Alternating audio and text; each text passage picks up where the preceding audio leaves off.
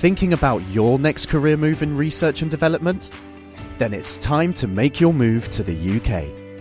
The nation that's investing £20 billion in R&D over the next 2 years. The nation that's home to 4 of the world's top research universities. The nation where great talent comes together. Visit gov.uk/great talent to see how you can work, live and move to the UK.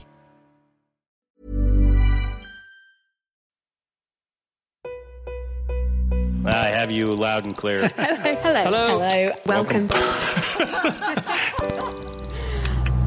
Science. And that is to say, physics, medicine, nature, or space, time, the brain, life, the universe.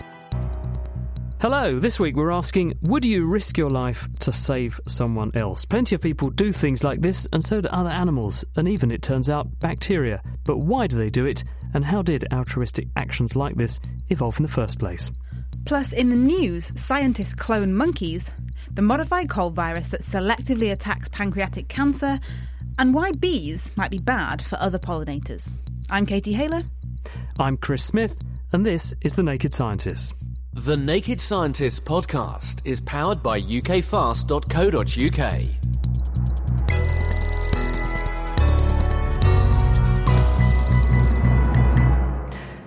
First up, let's take a look at one of the big stories of this week. A paper in the journal Cell announced the successful cloning of 2 macaques, which are a kind of monkey. But what does all this mean for us humans? Georgia Mills reports. You may have noticed the recent headlines announcing the successful cloning of monkeys in China. And while some of the broadsheets are heralding this as dawn of the planet of the clones, this is not what the research was about. So what's new here? There was a similar splash of headlines when Dolly the sheep was born. She was the first mammal cloned from an adult cell using a technique called nuclear transfer. Basically, the genetic material from an adult cell was placed inside an unfertilized egg that previously had its own DNA removed. The result, Dolly, was a sheep that was genetically identical to the adult cell used to make her. She was a clone. Since then, mice, cows, pigs, cats and dogs have been cloned using the same process. But not primates. The technique just didn't work. The closest scientists came was in 1999 when a rhesus monkey was cloned using a different method called embryo splitting. But the announcement this week of the creation of monkey clones Zhongzhong and Huahua in China shows that the Dolly approach can successfully be used in non-human primates. The team achieved what had previously been impossible by adding 2 molecules to the cell. These helped to regulate which regions of the DNA were read and allowed the cell to be reprogrammed. Nevertheless, the process is still very inefficient. It took 79 embryo attempts to create these 2 new monkeys. Plus, this cloning was done using fetal cells rather than adult ones, such as in Dolly's case. Although this was attempted, it didn't work. And critically, the aim of the project was categorically not to develop ways to clone humans. The purpose is for studying human diseases. By having populations of genetically identical monkeys, researchers can test drugs and learn about how diseases work much more precisely. The Chinese lab have confirmed they followed international guidelines for animal research set by the US National Institutes of Health. However, research on monkeys is very expensive, and many question the ethics of using primates, even when it could lead to treatments for diseases like Parkinson's or cancer. So could an errant scientist use this technique to clone a human? Well, it's important to note this technique did not work for adult cells, so cloning a living person is still outside of our abilities. What's more, it's illegal in the UK and many other countries to clone humans, and scientists have branded the idea as stupid and pointless. So this should be very low down on our list of worries. And finally, cloning has a bit of a bad rap, with one spokesman from an organisation that shall not be named branding it Frankenscience. But the existence of clones is completely natural. Many species clone themselves all the time, including us. Identical twins are technically clones and won't thank you for being compared to Frankenstein's monster. So while the techniques being used here are something science has invented, the existence of clones themselves is not. So we won't be worrying about human cloning just yet, but there are still interesting debates to be had around the subject of primate research. Well, onto something quite different now, and that's pancreatic cancer.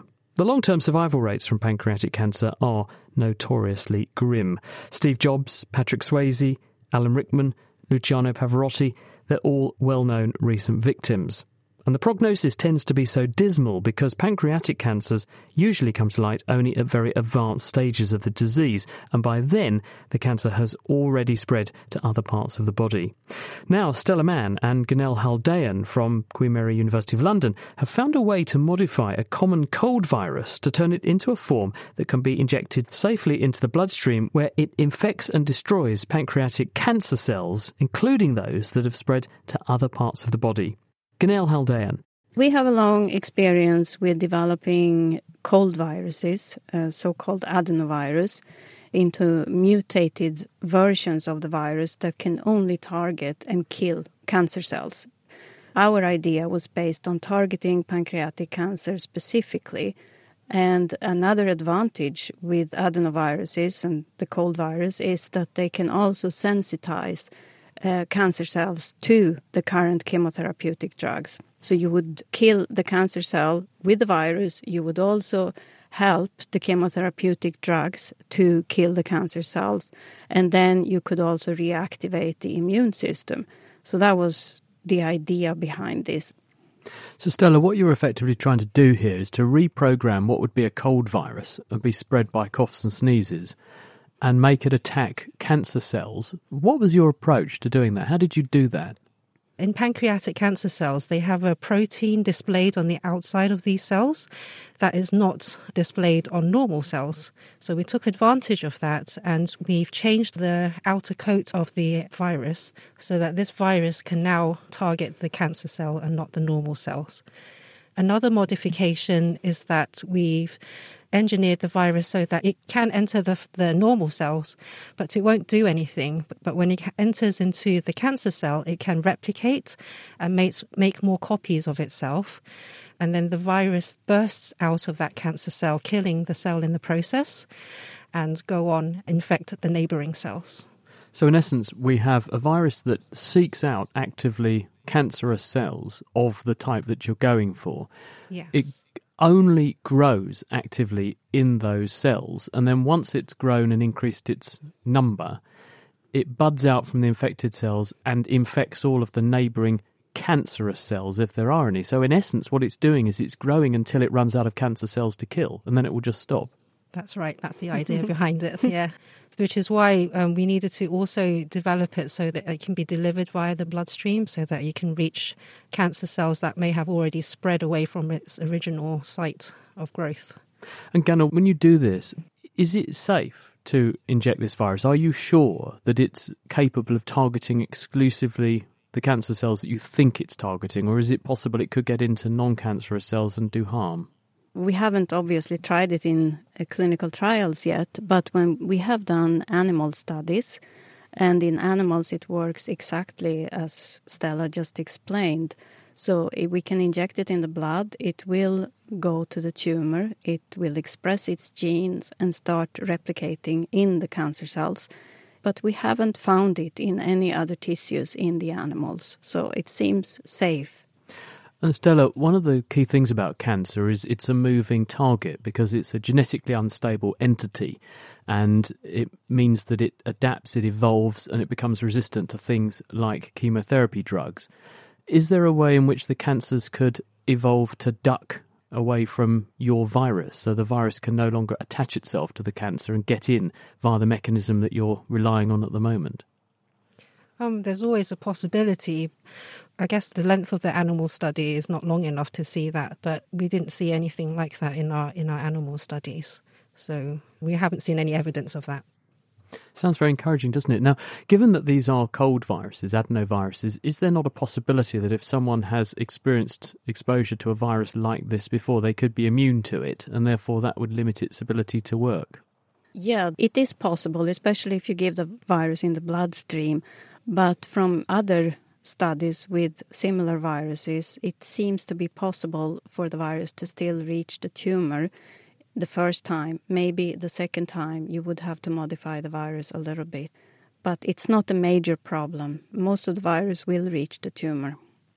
So what's the next step then? You've proved that you can do this in cultured cells. You've proved you can do this in a limited way in animals. Animals don't naturally get pancreatic cancers like we do. So there is an inherent limitation to what you can achieve in animals. Is the next step then to go into humans?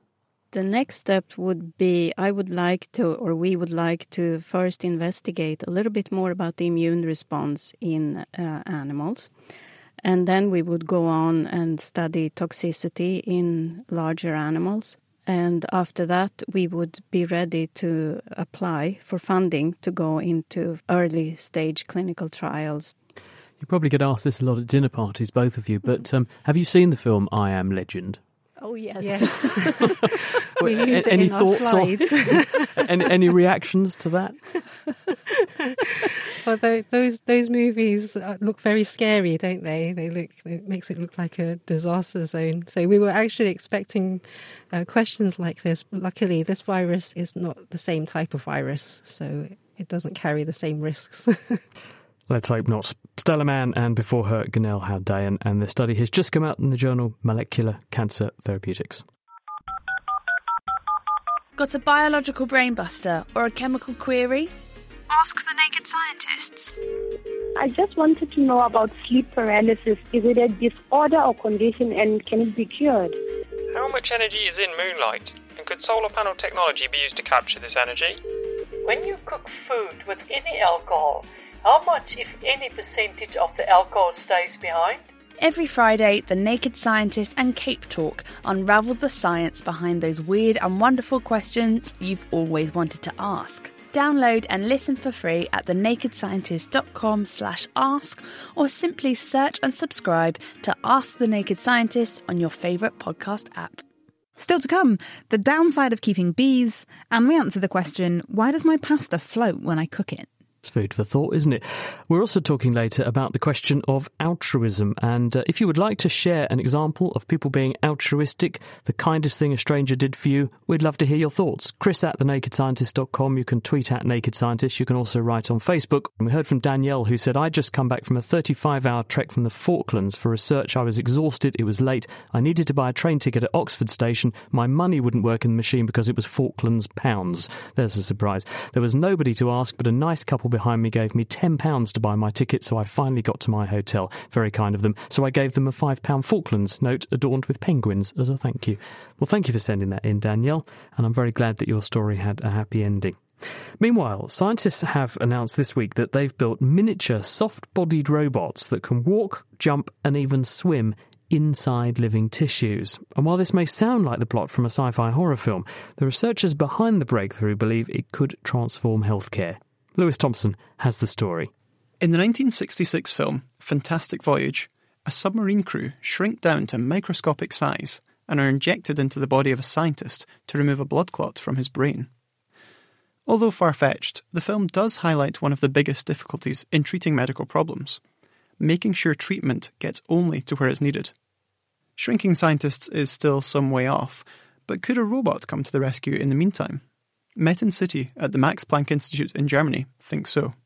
The objective of our research has been to create a new tiny robot that can have many different types of locomotion modalities inside complex environments like our body.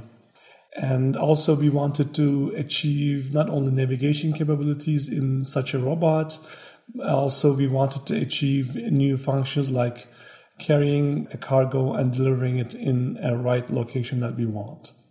Resembling a tiny sheet of rubber, just a few millimetres long and less than a millimetre thick, the robot the team have come up with looks quite simple, but is actually incredibly sophisticated.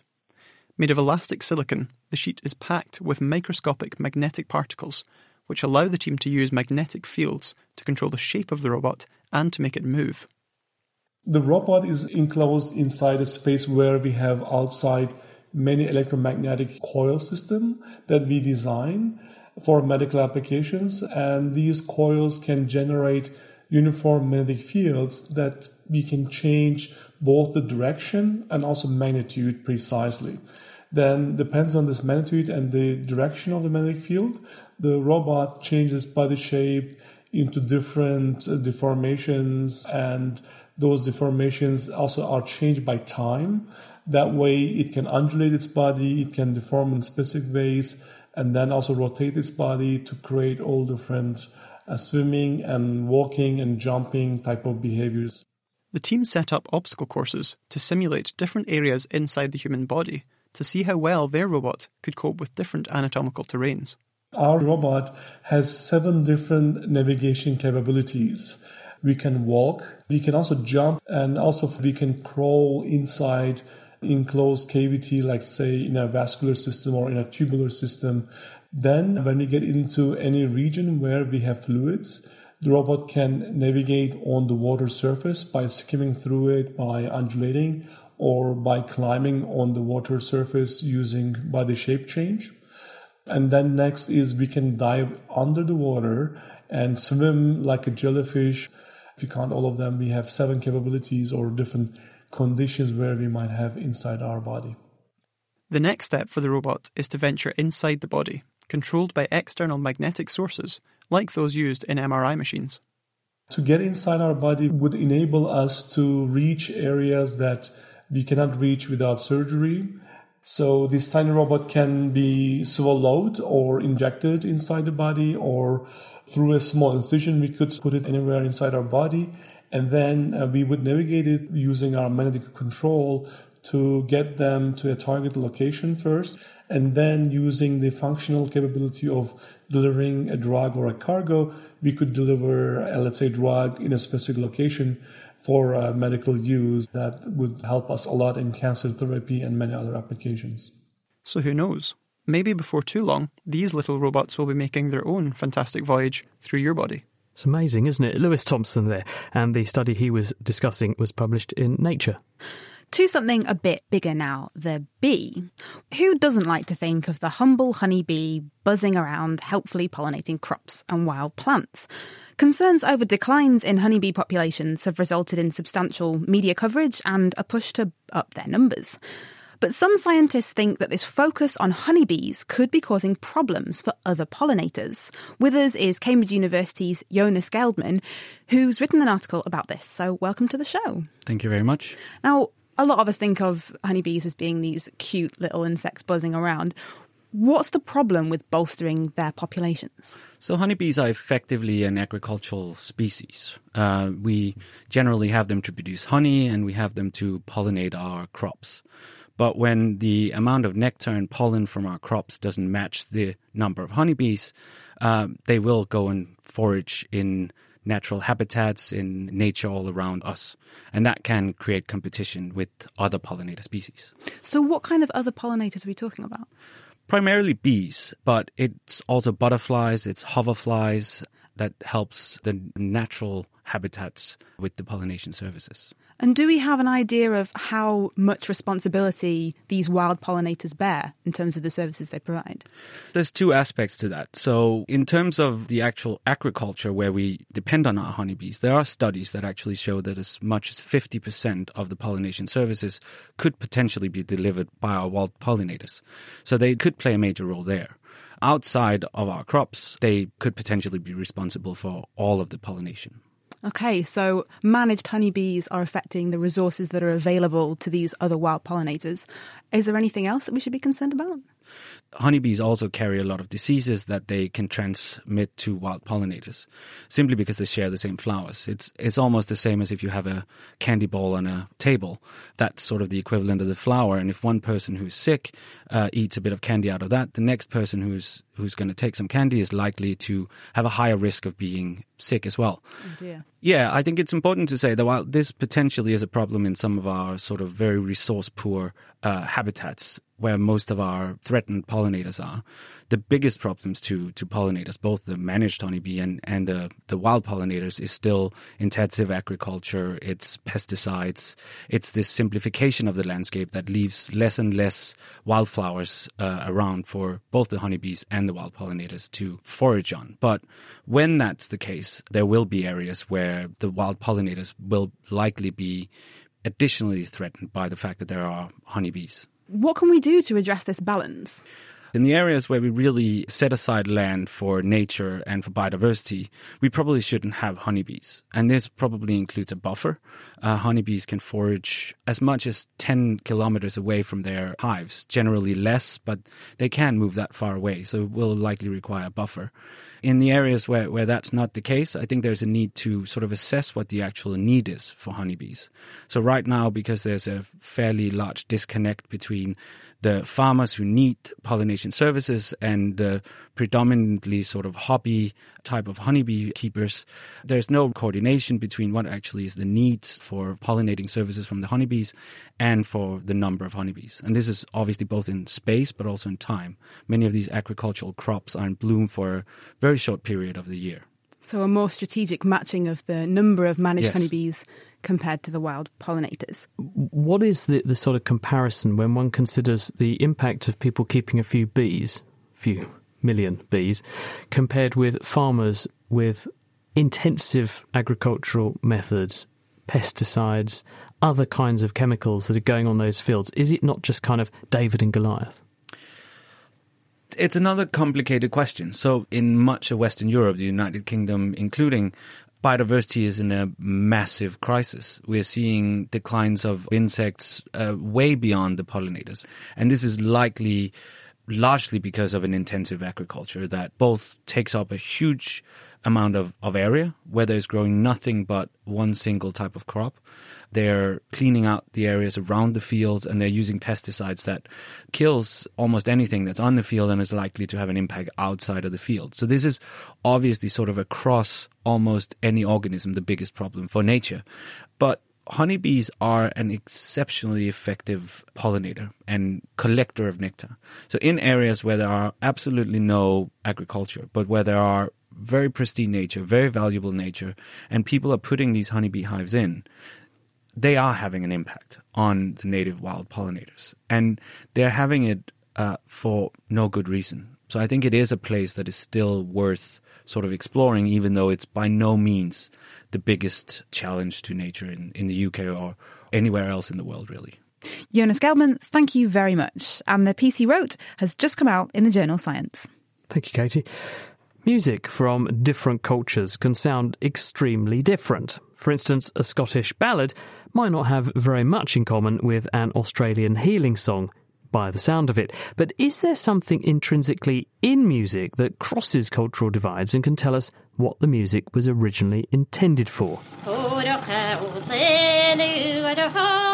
My name is Samuel Mayer. I'm a cognitive scientist at Harvard where I direct the music lab in the Department of Psychology. We started by working with a project called the Natural History of Song Project, and that's a project where we're basically taking modern techniques from the cognitive sciences, from data science, from a few other fields, to try and systematically characterize different features of music and musical behavior from around the world. So basically, we took this data set that we had built for this bigger project, which is a systematically built collection of 4 different kinds of songs from 86 small-scale societies around the world. There are dance songs, lullabies, healing songs, and love songs. So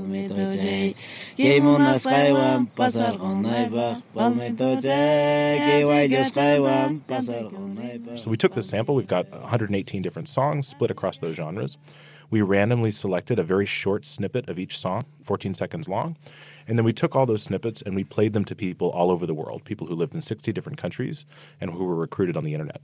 All we did is, for each little excerpt that they listened to, we asked them a series of questions. We said, tell us if you think that the singers definitely do not use the song for such and such, or definitely use the song for such and such. And in these questions, such and such was something like use the song for dancing, or use the song to soothe an infant, or to heal illness. So the question is, can these naive listeners on the internet who've never heard these songs, they don't know anything about these cultures, can they tell what a song is for, what its function is, on the basis of its musical forms, what's actually there in the recording?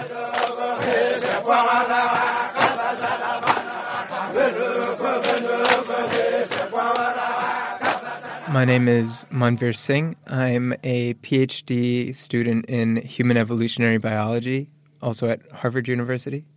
What we found was that People seem to be very, very good at identifying dance songs. The effect for people rating dance songs as being used for dancing compared to other songs was huge.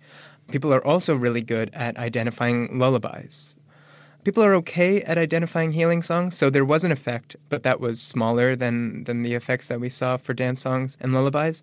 And then we found that people are actually not able to identify love songs.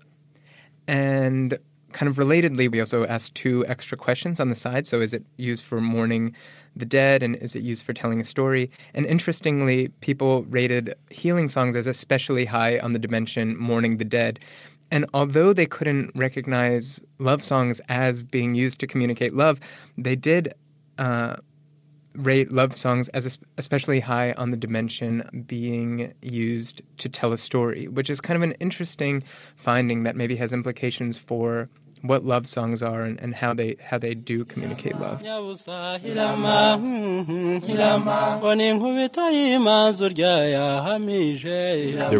pretty much strong agreement among experts in the field that we were not going to find the things that we did actually find in the study. It was the sort of standard view was, music is culturally produced. It doesn't have things in common with one another across cultures. Each culture has their own really interesting, unique, musical idiom on the world.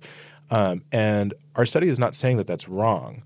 Our study is saying that even though it's really clear that from culture to culture there's incredible variation and really, insane differences in how dance songs are used and what they sound like, and there's all sorts of differences, underlying all of that really interesting variance is the simple fact that these songs are all produced by human minds, and human minds have features in common with one another. Just because there's a lot of really interesting variance doesn't necessarily mean that cultures don't have things in common with one another.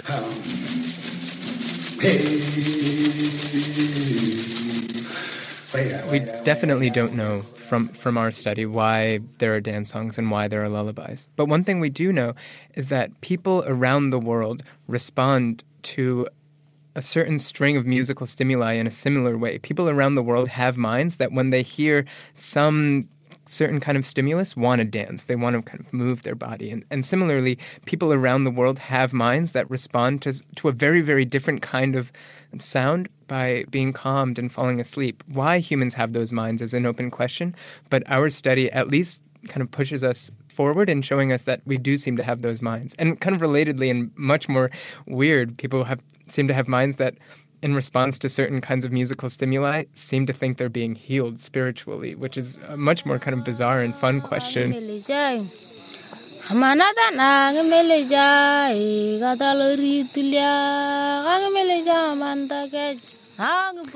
And the music used in that piece was from Scotland, Rwanda, Micronesia, the Andes, Ecuador, and Eastern Africa.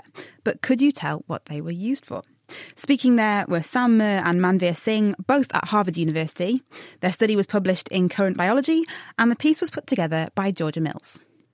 And if you'd like to follow up on any of the stories that we've been discussing in the news this week, you can find the transcripts and the references for those stories and the rest of the show, actually, and in fact every programme we've ever made on our website. That's nakedscientist.com. Follow the links from podcasts, and it's all free.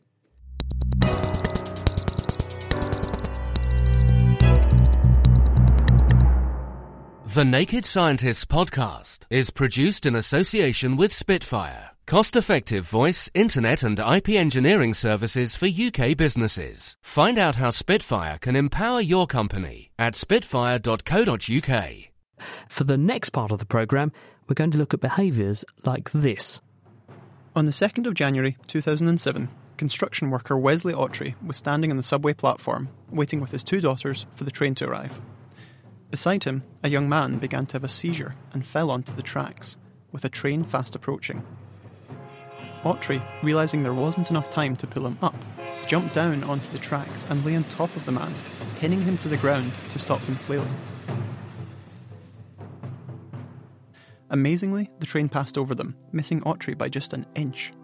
This is just one of many examples of instances when an individual has risked their own life to save someone else. And although this may seem like a very human thing to do, altruism, sacrificing something of yours for the good of another individual, is a behaviour found in many species. Individuals will give up their food, breeding rights, even lives, to help others survive. But if evolution is all about the survival of the fittest, how do behaviours like this evolve? And the answer is that it's probably a very ancient trait, because surprisingly, even some of the smallest organisms on Earth behave in a similar way. George Salmond isn't one of the smallest organisms on Earth, but he is from the University of Cambridge and he studies altruism among something that is, and those are bacteria. So, George, under what circumstances are bacteria altruistic? Bacteria, like every other living organism on the planet, are susceptible to virus infection. For bacteria, these are called bacteriophages or bacterial viruses, and these viruses only attack bacteria. The virus adsorbs to the bacteria, injects its genetic material, and essentially turns the bacterial cell into a factory for virus production. And then generally these infected cells burst open to release lots of new virus, which then goes on to infect other bacteria in the population. So if you're a bacterium, there's a whole series of different strategies that have evolved to resist the potentially lethal effects of viral infection. And the one that we have found, the bacteria appear to commit suicide after viral infection. This superficially doesn't seem like a clever strategy, but actually that leads to the termination of replication of any invading virus. That means there's no release of any new virus, and that means the rest of the bacterial population are protected from subsequent viral infection. The bacteria are essentially putting themselves into isolation, albeit terminally, in order to prevent the spread of that infection through their population. How do they know they've been infected? Well, that's a very good question. We know that only certain bacterial viruses can induce this system. It's called abortive infection. And essentially they must be titrating a particular viral signal, which we're currently trying to investigate. And in their cells, they have a thing called a antitoxin system. And somehow the viral product seems to stimulate or destabilize this antitoxin system, which leads to the killing of the bacterial cell, the suicidal event. So I suppose you could think of it as a bit like a seesaw, where you've got a balance. There's this toxin trying to tell the cell to die, an antitoxin telling it to stay alive. And when the virus comes along, it adds weight to the end of the seesaw that says die. And that triggers the cell to then say, well, I must wipe myself out, because if I allow this virus to replicate in me, I'm going to then infect the rest of my population. What's the benefit to the population as a whole of that bacterium surrendering itself? You need to think of bacterial populations, of course, as clonal. And so what does that mean? They're all identical in a population. Genetically, because they're splitting. So when 1 becomes 2, becomes 4, becomes 8 and so on, it's just because the cells are dividing. So they're sharing exactly the same genetic information. That's right. They're identical in that sense. So you can view that if one cell gets infected by a virus and gives up its life, then it's protecting the rest of the clones in that population. So the genes survive because the same genes are running in that entire group of bacteria, but the individual cell that got infected has wiped itself out, but it doesn't really care because the genes are being propagated. Absolutely. Now, how do you think that this behaviour evolves in the first place? Because that's pretty complicated that they've been able to do that. The system we've been investigating, we don't know that system is titrating the availability of virus infection in every case. We think that there may be other environmental signals that also can stimulate this suicidal event, for example, nutritional stress. So the bacteria, if they're going hungry, sorry to interrupt, if they're going hungry, they could, for instance, think, well, if I wipe myself out, some of my friends may still make it. That may be one strategy, yeah. So are you saying that the same sort of system could be co-opted in response to lots of different stresses and pressures? The bacteria could just ultimately use this to minimise the number of viable organisms, therefore minimise their demand on the food supply, but maximise the chances that strain or species will survive? That may be happening in some cases. This is quite a complicated area because the amount of information on the mechanisms involved, there's a paucity of information there. But in our case, studying viral replication, it's very clear that the population survives in the presence of the virus. So there you go. Bacteria don't just behave badly. Sometimes they can behave altruistically as well. Thank you, George. That's George Salmond. He is from the University of Cambridge. So bacteria have been known to sacrifice themselves to save their own clones. But why might animals act altruistically? Well, one species with a particularly strong community spirit is the meerkat. And to find out more about why meerkats help each other out, rather than just fend for themselves, Lewis Thompson and I met up with one very knowledgeable human and some rather excitable meerkats. Hello, I'm Tim Clutton-Brock. I'm a zoologist at the University of Cambridge, and I work principally on Kalahari meerkats, and we work in a site in the southern Kalahari, just on the South African-Botswana border. So we're not in the Kalahari right now. We have come to the Animal Experience in Cambridgeshire, and we're surrounded by about 5 meerkats, I think. They're all running around. Should we go and sit down and get a bit closer to them? Fine. So they're climbing over Tim's shoe at the moment. I'm not sure if he thinks it's food or... No, don't go for the microphone cable. Oh, you've got a meerkat on you. I've got a meerkat on me. He wants to be interviewed. He wants to smell my mouth too closely, I think. Well, the unusual thing about the meerkats is that they're one of the most cooperative animals in the world. And for evolutionary biologists, cooperation poses a problem. So it's not difficult to understand why animals compete with each other, because they're competing for food and breeding opportunities and so on. But meerkats, like a number of social insects, spend much of their time helping other individuals to breed rather than breeding themselves. So groups typically consist of one breeding male and one breeding female, and then a variable number of individuals, sometimes 20 or 30 individuals, many of them fully mature, that spend a large part of their lives helping to rear offspring born to the breeding female. They enjoy eating people's ears. Sorry, buddy. Eventually, the meerkats decided that our producer's ears weren't really worth eating. Back to Tim. So cooperation on this level is unusual in mammals. And meerkats have a complex system of helping, so that when the dominant female is producing pups, other individuals clear out the burrow. Some of the non-breeding females will lactate to the young of the breeding female. When the group leaves the breeding burrow in the morning to go foraging and the breeding female goes with them, one of the helpers will stay and protect the young for the rest of the day, with the result that they spend a full 24 hours without getting any food. And then once the pups start to move with the group and forage, which they do at about 3 weeks after they're born, the members of the group go and collect food and they bring it to the pups. And most of the members of the group give away around half of all the food they find to the pups. And they do that for the first 3 to 4 months of pup life. And when the group's foraging, it's commonly the case that one individual stops feeding, goes up on a raised guard and looks for predators and gives alarm calls if it sees predators. This raised guard is that classic image of meerkats standing up like footballers defending a free kick. They're ready to alert their troop to any eagles, snakes or jackals. So why put their neck on the line like this? The only animals that live in cooperative systems like this are animals where all the group members are closely related. Because most of them in a meerkat group, most of the individuals are full siblings. So they're helping to rear individuals that are 50% related to them, which is the same level of relatedness as their offspring would be if they produce offspring themselves.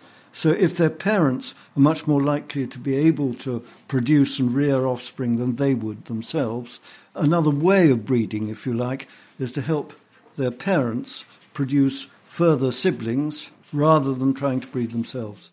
But why does being closely related, that is, having a similar genetic makeup or genotype, matter? Well, if you put it in the simplest way, animals are selected to maximize the proliferation of their genotype in future generations. So if you're helping to rear individuals that are 50% related to you, you're extending the proliferation of your genotype into future generations, just as you are if you breed yourself. If, on the other hand, you're helping an individual that's only 5% related to you, you are making very little contribution by that to the proliferation of your genes into future generations. So do you think altruism is an appropriate term to use when we're talking about meerkat behaviour? Well, it all depends what you mean by altruism. these individuals are helping other individuals breed, but that for them is the best way of ensuring the proliferation of their genotype. So there's a real evolutionary benefit to these individuals, but they certainly are helping other individuals at some cost to themselves. So in a sort of technical sense, yes, I'd call that altruism. That was Lewis Thompson there with Cambridge University's Tim Clutton-Brock and a rather panicky me who the meerkats seemed to find particularly entertaining. Did you compare the meerkats? I didn't. I missed the trick there. No, you did. So far we've heard why many individuals might make sacrifices for their close relatives, like the meerkats and also like the bacteria that we heard about. But what about when it comes to individuals that we're not related to? I went for a wander along the banks of the River Cam with Anglia Ruskin University's Claudia Vascher to hear about reciprocal altruism.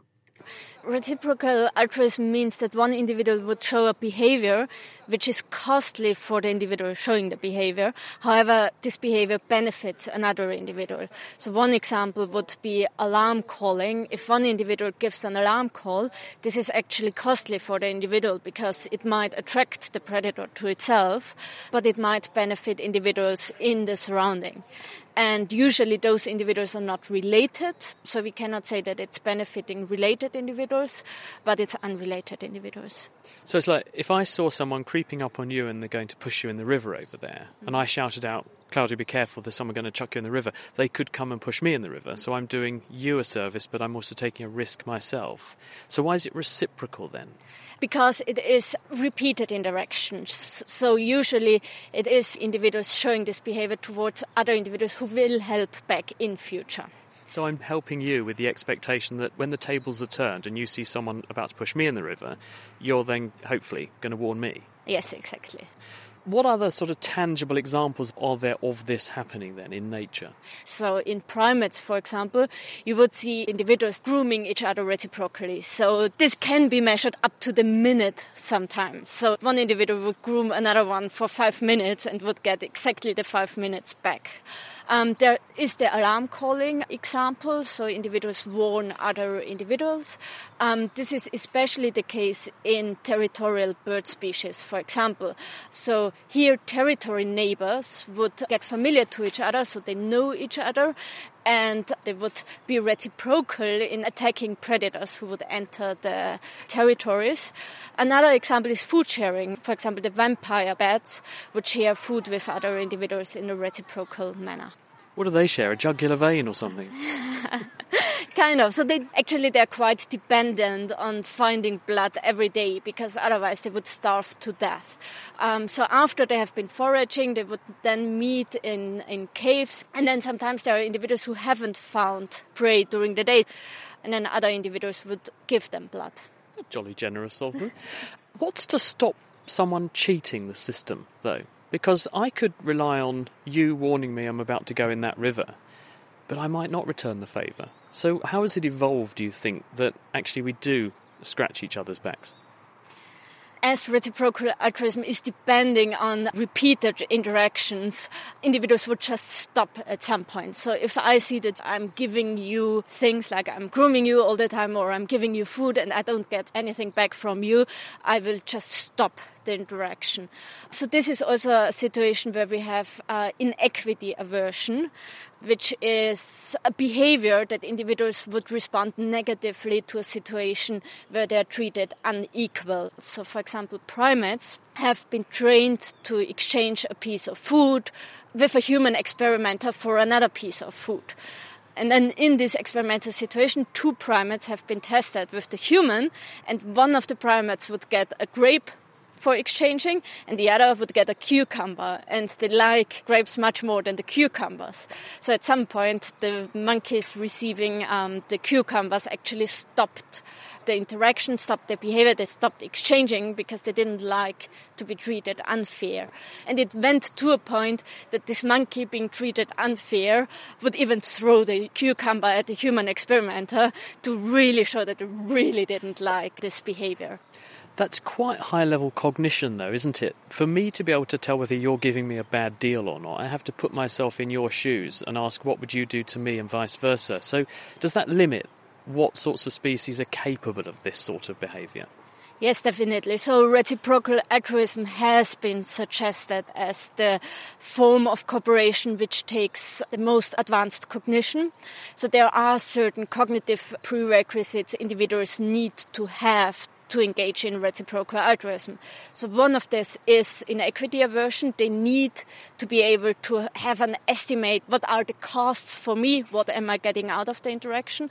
The second thing they need to know is they need to recognize individuals, they need to recognize their cooperation partners and to memorize them, which sounds trivial, but it's not as trivial for non-human animals. And the third thing is that individuals also need to be able to cope with a delay of gratification.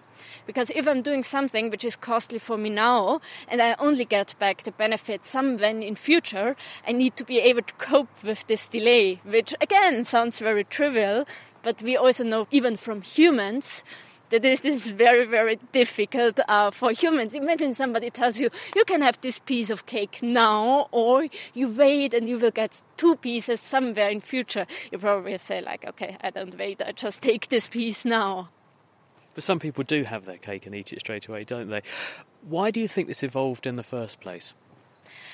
My guess would be that complex societies make it necessary. So if you live in a complex society of unrelated individuals, you probably need to cooperate with each other in order to achieve a common aim. So it's likely that if you're repeatedly interacting with non-related individuals, that a system like this evolves. Claudia Wascher, and I'm very pleased to say neither of us ended up in the river, thankfully, at the end of that interview. So, microorganisms, meerkats, monkeys, they all behave altruistically for different reasons. But what about us humans? We're joined now by Sander van der Linden from Cambridge University. Sander, we like to think of ourselves as very altruistic, but how different are we from other animals?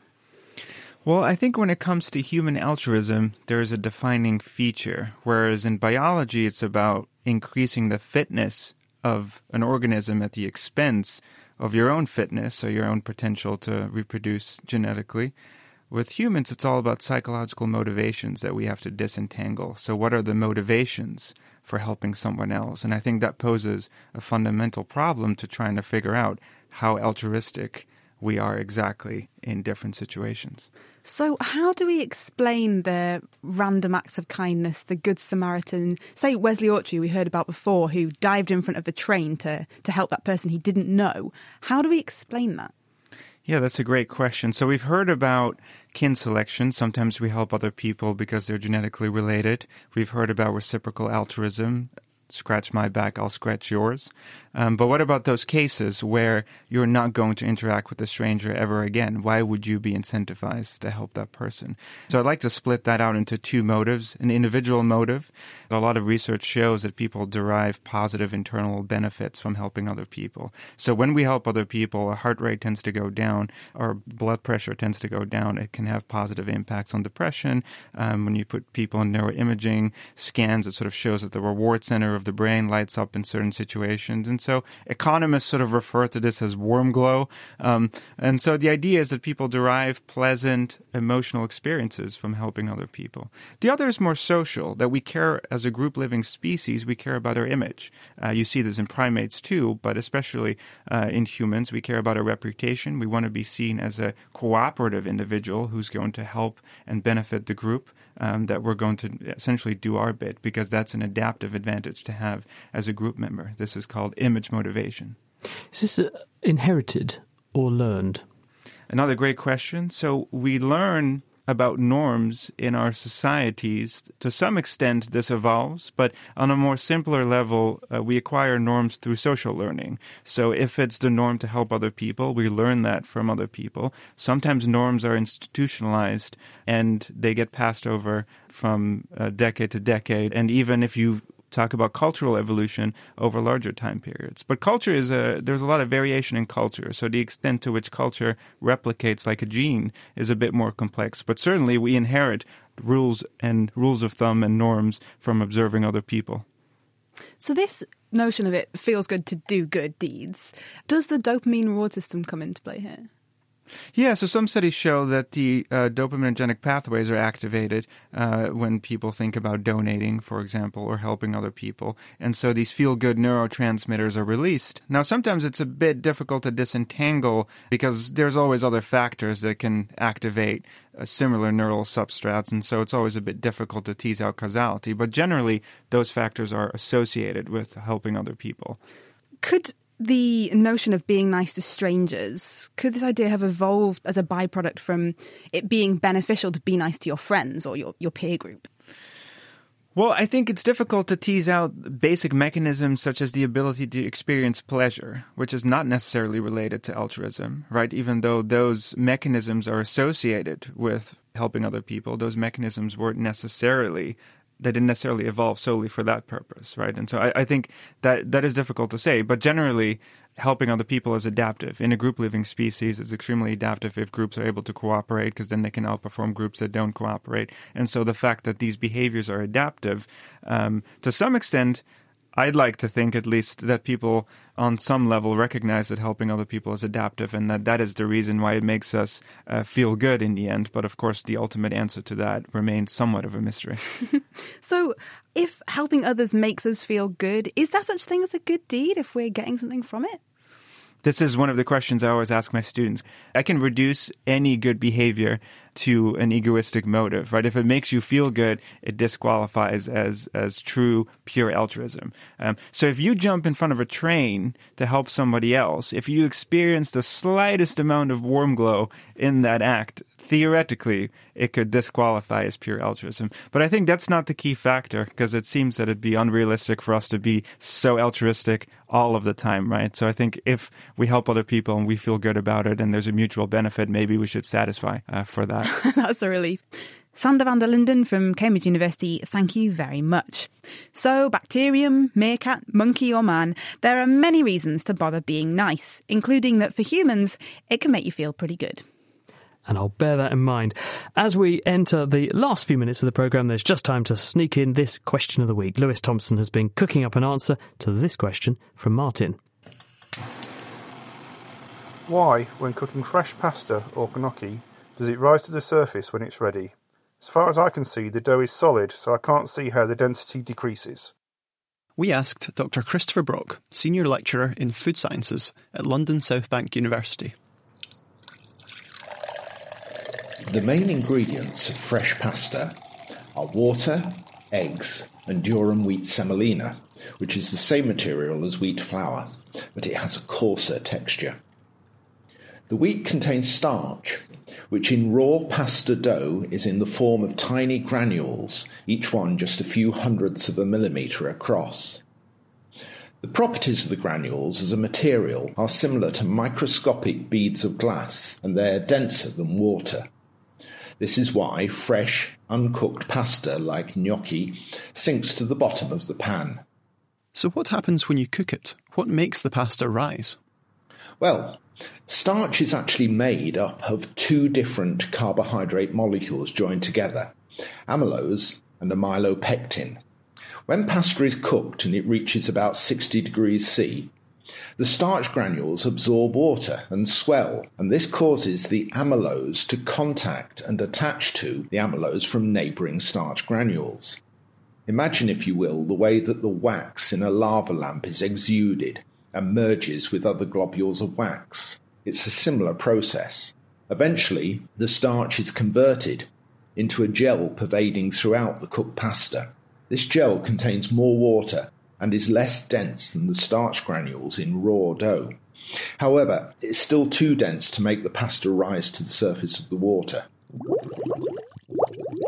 Okay, so heating up the pasta makes it absorb water and lose density, but not enough to make it rise to the surface. What else is going on? This is where the egg comes into play. It is rich in emulsifiers which trap air inside the dough while it is being mixed and kneaded. The air remains in the cooked pasta, making it more buoyant, and it's the combined effect of the reduction in density as the starch becomes a gel and the buoyancy of the trapped air that makes the fresh pasta rise to the surface. Additional buoyancy may result from convection currents and steam-filled bubbles rising from the bottom of the saucepan during cooking and pushing the pasta up towards the surface. But why doesn't dried pasta rise to the surface in the same way? Dried pasta usually doesn't contain egg, so it contains less trapped air. When you cook dried pasta, the starch granules absorb water just like when cooking fresh pasta, but this isn't enough to make the pasta rise to the surface. Thanks, Chris. Next time, we'll be tackling Trent's temperature question. The temperature where I live recently hit minus 40 degrees. And it got me thinking, is it better to walk or to run through the cold air? Should you run to reduce the amount of time out in the cold, or do the adverse effects of moving faster, like wind chill, outweigh the benefits of getting to your destination quickly? And if you think you know the answer, you can email chris@thenakedscientist.com, find us on Facebook, tweet @NakedScientists, or join in the debate on the forum, thenakedscientist.com/forum. And that is it for this week. Thank you very much to George Salmond, Tim Clutton-Brock, Claudia Vascher and Sander van der Linden. Lewis Thompson put the programme together. Do join us next week when we'll be looking at the subject of plastic not so fantastic. Hello, Georgia here, just to let you know that the Naked Scientists are hiring at the moment. We're looking for a new radio producer to join the team here in Cambridge. So if you love communicating science and have a passion for podcasting, we would love to hear from you. Head over to nakedscientist.com/job for more information about the role and for details on how to apply. The Naked Scientist comes to you from Cambridge University and is supported by the STFC, the EPSLC and Rolls-Royce. I'm Chris Smith, and thank you at home very much for listening. Until next time, goodbye.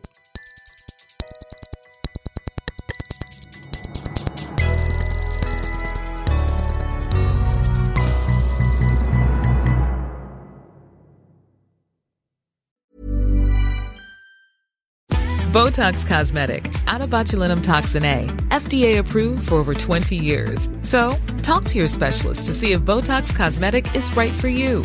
For full prescribing information, including boxed warning, visit BotoxCosmetic.com or call 877-351-0300. Remember to ask for Botox Cosmetic by name. To see for yourself and learn more, visit BotoxCosmetic.com. That's BotoxCosmetic.com.